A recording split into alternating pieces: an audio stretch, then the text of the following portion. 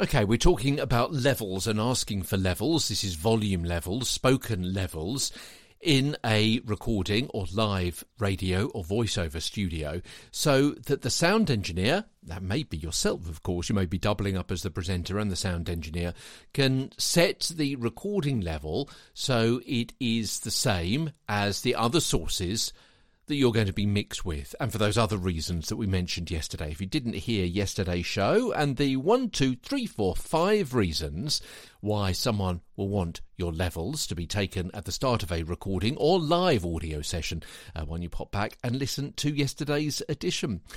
So you're being asked for a bit for level, okay, and sometimes you don't know what to say or how to say it.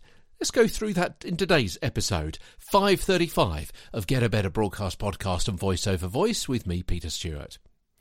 Sounds obvious, but many people simply say, testing, 1, 2, 3, 4, 5. Or maybe they'll say something like, I don't know, Mary had a little lamb. Or a producer may use the classic line that I hinted at in the title of today's episode, okay, tell me what you had for breakfast. But all of those really are too short. Testing, 1, 2, 3, 4, 5. Mary had a little lamb. Just a bit of porridge, really.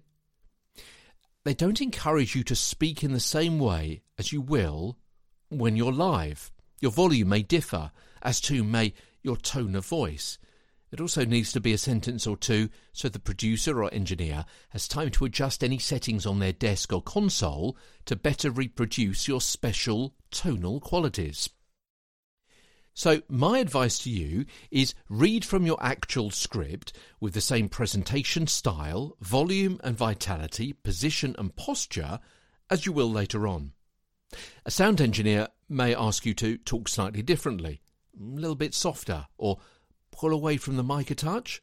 Comply with their request and carry on talking until you're asked to stop. The tip is, say in rehearsal what you will say in reality. Say it in the same way and position yourself in relation to the mic just as you will for real. Whatever you do, don't test the mic by tapping it or blowing into it. A microphone is sensitive and doing either of those things will damage it.